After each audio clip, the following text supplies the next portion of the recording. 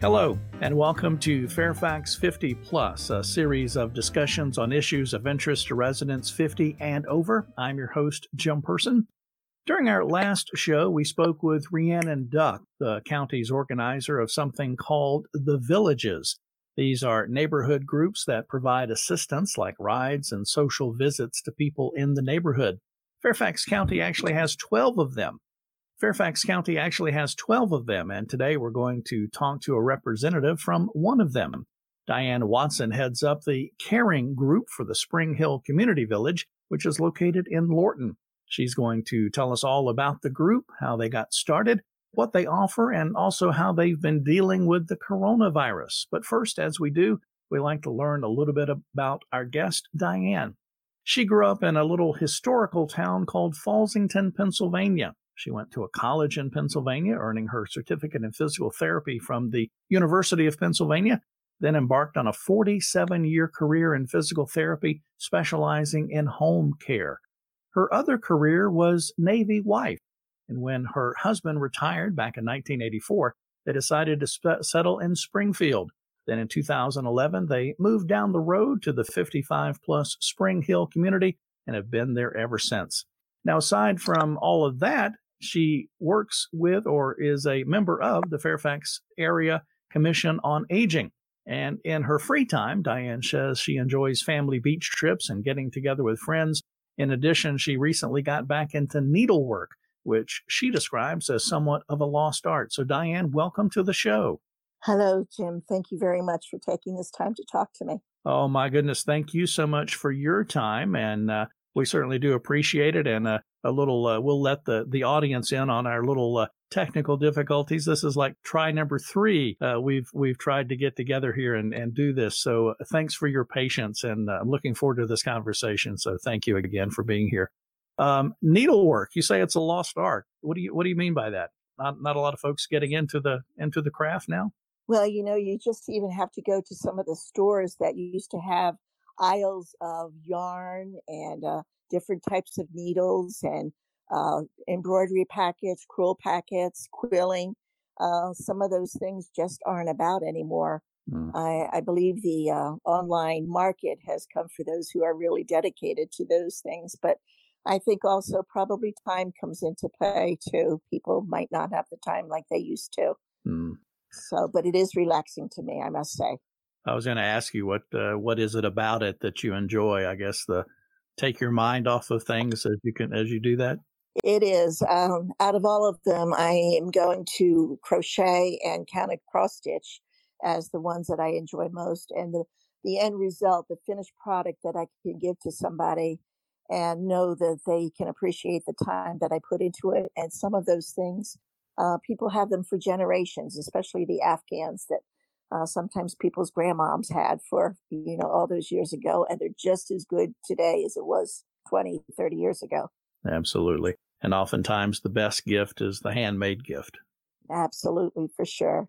I wanted to ask you about one other thing that I read in the introduction, the physical therapy career. That must have been interesting while also rewarding.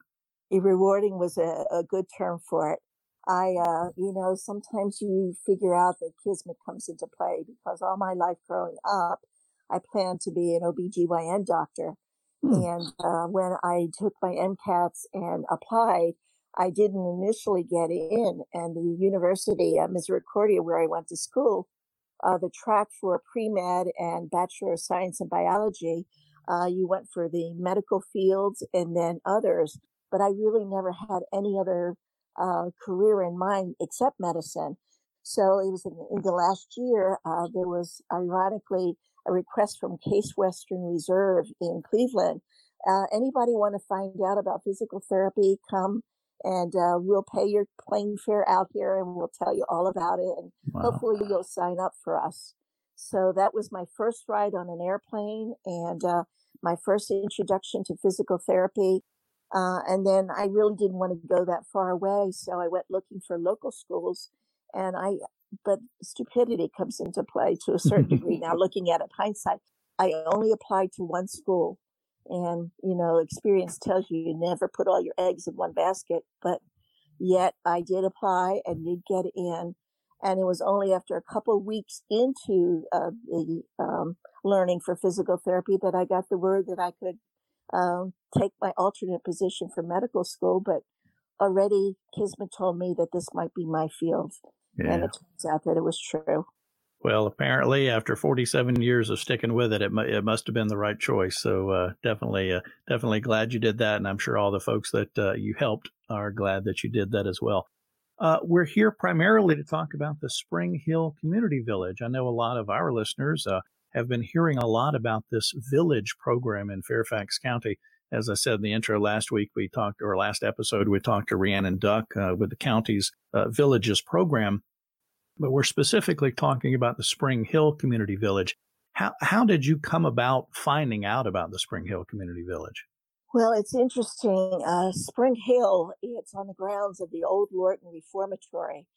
And it began as a community in 2006. My husband and I moved in 2011. And, like any new place, you go and try to introduce yourself to various people and just get linked in. And we went to one of the board meetings and they were talking about asking for nominees for people who might be interested in the upcoming elections. And my husband had gone to apply for that and went for the meeting, and the community asked questions and things. And one of the remarks that was made was about a strategic plan for the community. Was there one? And at that point, there really wasn't one because Pulte, which is the builder, were still involved and or just was phasing themselves out. So the community board was coming into play. And so anyway, the strategic planning thought was thrown out there. And so there got to be a strategic committee.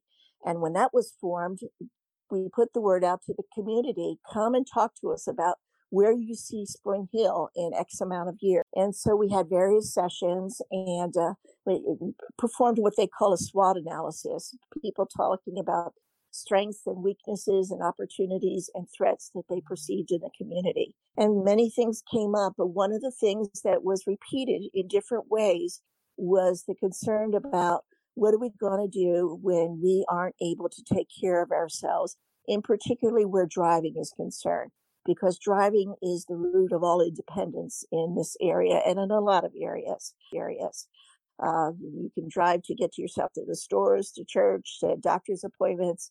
You can do that on your own. But what happens when you can't drive anymore? Right. So after much assimilation of information, we presented it to a town hall meeting in September of 17. And in one of those meetings, I got to talk about it. I have to backtrack a little bit. My husband, George, myself, and Brenda Jones, we are 350-plus ambassadors for Fairfax County. So going to some of those meetings, we got a little bit of a picture of what to expect as us baby boomers get to advance in age and what kinds of services are there, what kinds of services are going to be needed. So we picked up on the fact that it's going to be increasing many, many times in a short period of time. And services can only go so far. And like many of us have been taught, you need to learn how to rely on yourselves or figure out ways how to rely on yourselves. Mm-hmm. So that sort of coincided with other people were talking about how can we do what we need to do, but still stay in our house. So at that town meeting, I presented the views that we received from the county, and I put forth the desire and asked people, would you be willing to sign up for a caring group? And at that time, 12 volunteers came forth. And so that was the beginning right there. And then, we met and we got some guidelines about what kinds of services we were willing to do, because we have the unique place in the Villages as being a completely all volunteer village. We are operating things outside of the property managers that are hired by the management company. Everything else in the community is done by the community residents themselves, be it committees, spontaneous groups, culture groups, whatever.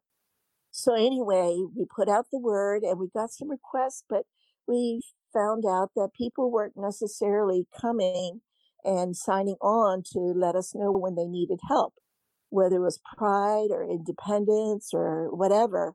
We found that they would contact their neighbors. The other component in Spring Hill that was in effect since 2009, I believe, are the block captains.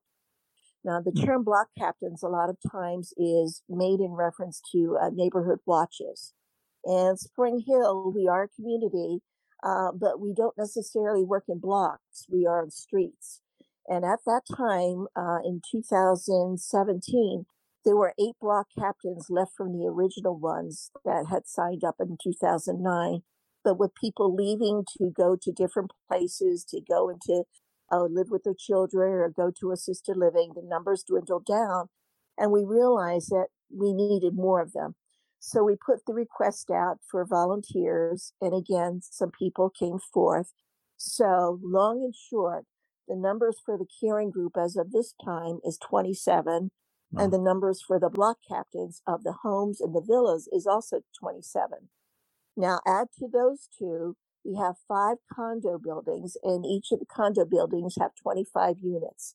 So each condo building has 2 block captains.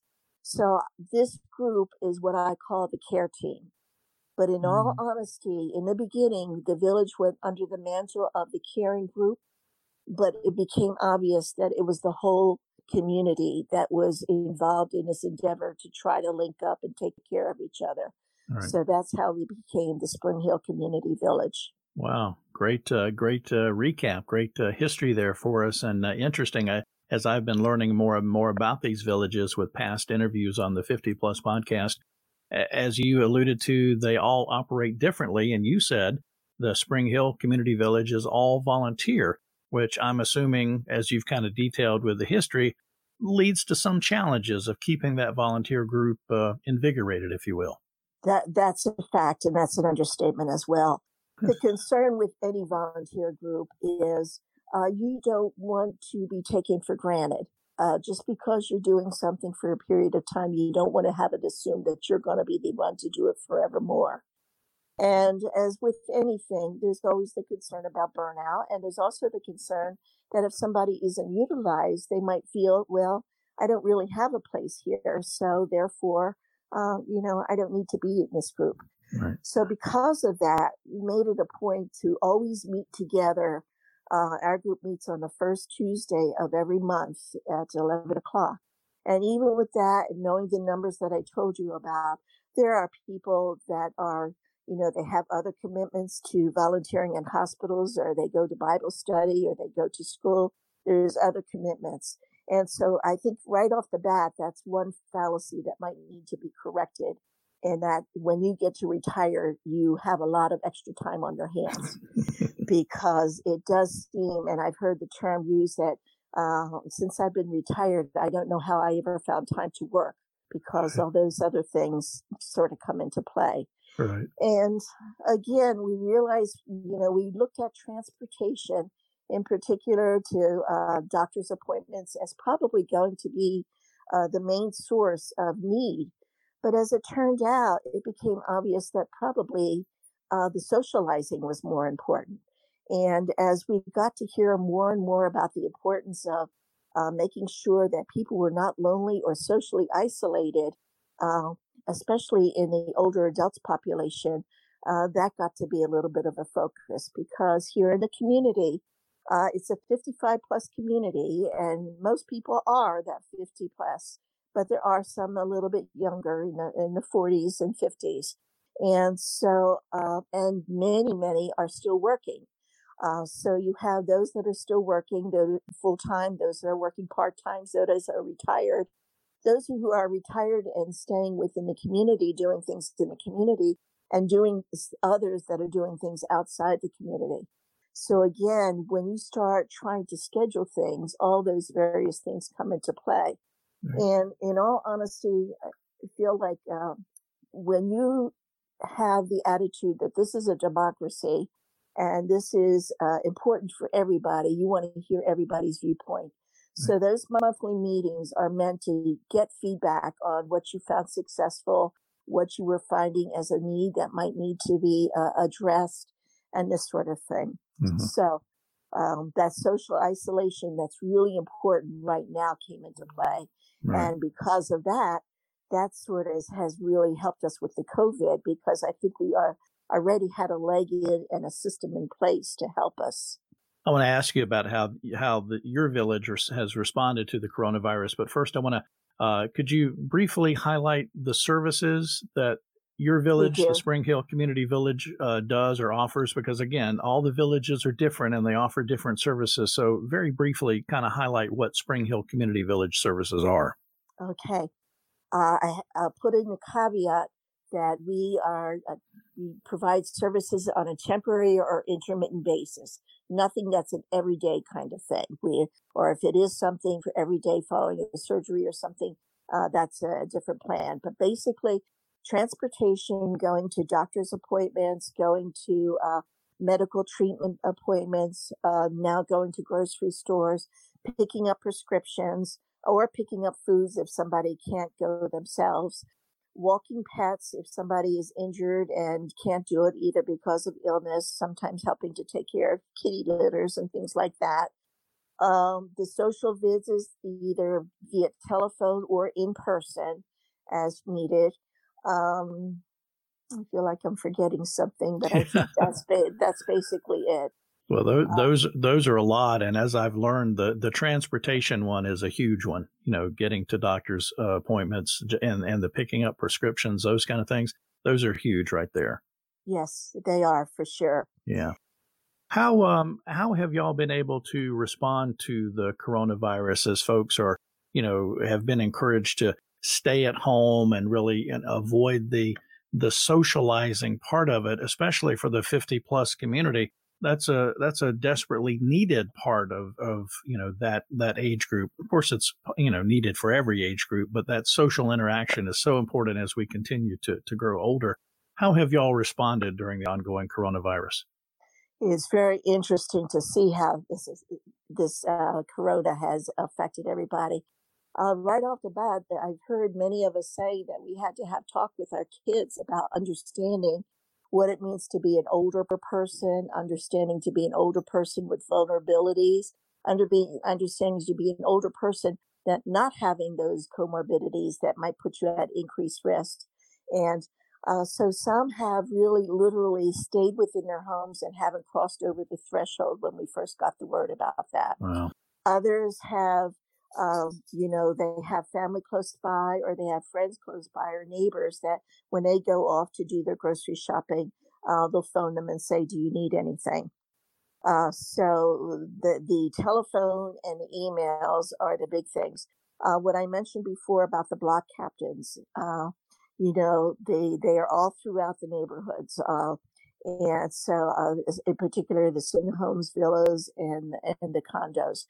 The other two neighborhoods are the assisted living facility and some apartments subsidized with Fairfax County. And those are the new kids on the block. So we have to, incorporate them, where that's a work in progress still going on.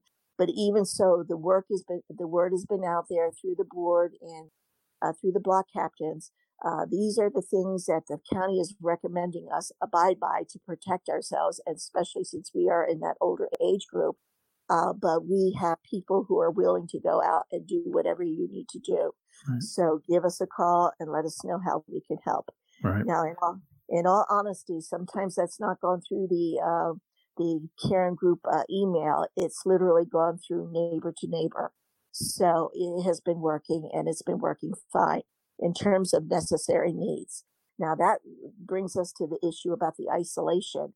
I mentioned we had various degrees. Some people are going out and doing what they need to do every week, every 2 weeks, depending on how they shop. Others relying on either food coming in or pea pods and things like that coming, or neighbors, families that are close by. But we are in a community, as I said, that's composed of all of this different housing. I have a pet myself, so I take her out frequently to go for a walk just to get out of the house. And because the community is the way it is, we're not encountering other people in close proximity or anything like that. But as we're walking, we got to notice that there are people on the balconies spending more time on the balconies and doing the Romeo and Juliet thing, talking out to their neighbors from their balconies to get that contact that people are feeling the need for. Mm-hmm. And one of the things that I've heard voiced is those of us that have spouses or other relatives living in the household, we are at a little bit the greater advantage because there is somebody else with us.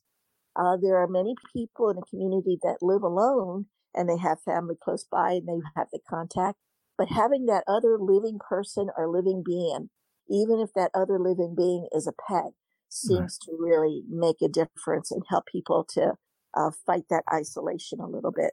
Absolutely, absolutely. We've only got a couple of minutes left, Diane. I feel like I could go on for hours talking to you about this. It's definitely interesting and definitely a great service, the Spring Hill Community Village. Again, one of 12 villages across Fairfax County. If someone is listening right now, what would you tell them, or any recommendation to someone listening right now that's going, that sounds like a neat concept. I think I might like to start a village in my community or neighborhood. What would you tell them? I would tell them to contact Rhiannon Duck at the county phone number, as she seems to be the lead to help get people started. She takes some of us that have been in the villages to go along to answer questions. There are so many different models. And as they say, for every village, there is a village, because every village operates depending on the residents within their demographics or in their community.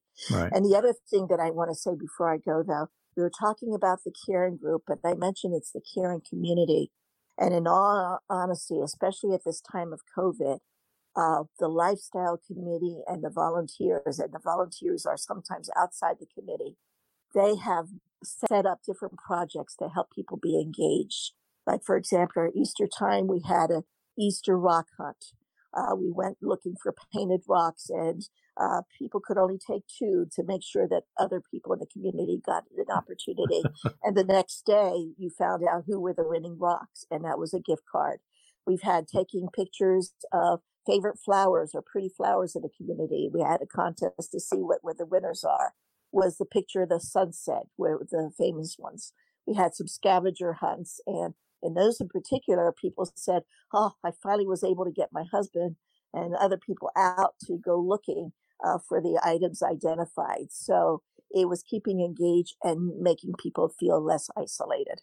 Well, I know the Fairfax County Emergency Information blog actually had a short feature on the Spring Hill Community Village, if you're interested in finding that, as well as I think 1 or 2 other features about the Neighbor to Neighbor program. You can find that at fairfaxcounty.gov/emergency/blog. Diane, final 30 seconds. I'm going to give you the final word. Anything I haven't asked you, anything you feel like it's important to bring out about the villages, or specifically Spring Hill Community Village? I think, especially in this time of COVID, the virus has instilled a lot of stress and anxiety and things on. But on the other hand, it's given us the opportunity to recognize what we need to be grateful for. And the thing to be grateful for is other family and friends and people, even if they're not related to us. They are our brothers and sisters just by being part of humanity. Well said. Well said. That, unfortunately, is going to do it for this edition of the Fairfax 50 Plus podcast. Definitely thanks to Diane Watson for sharing her time with us and talking about the Spring Hill Community Village. And thanks to you for listening. If you'd like to learn more about the county's 12 villages, you can go to fairfaxcounty.gov/health/neighbor or call 703-246-8962. The TTY number is 711. And as always, you can find county older adult services, recreation, community engagement opportunity information by dialing 703-324-7948 or online at fairfaxcounty.gov/olderadults. When you're on that page, of course, be sure to subscribe to the monthly Golden Gazette newspaper, and you'll find a link from there to the Fairfax County's Fairfax 50 Plus Facebook page. Thanks again, Diane, for being with us. Oh, thank you so much for this opportunity. Really appreciate it. Thanks to you for listening to the Fairfax 50 Plus podcast, which is produced by the Fairfax County, Virginia government.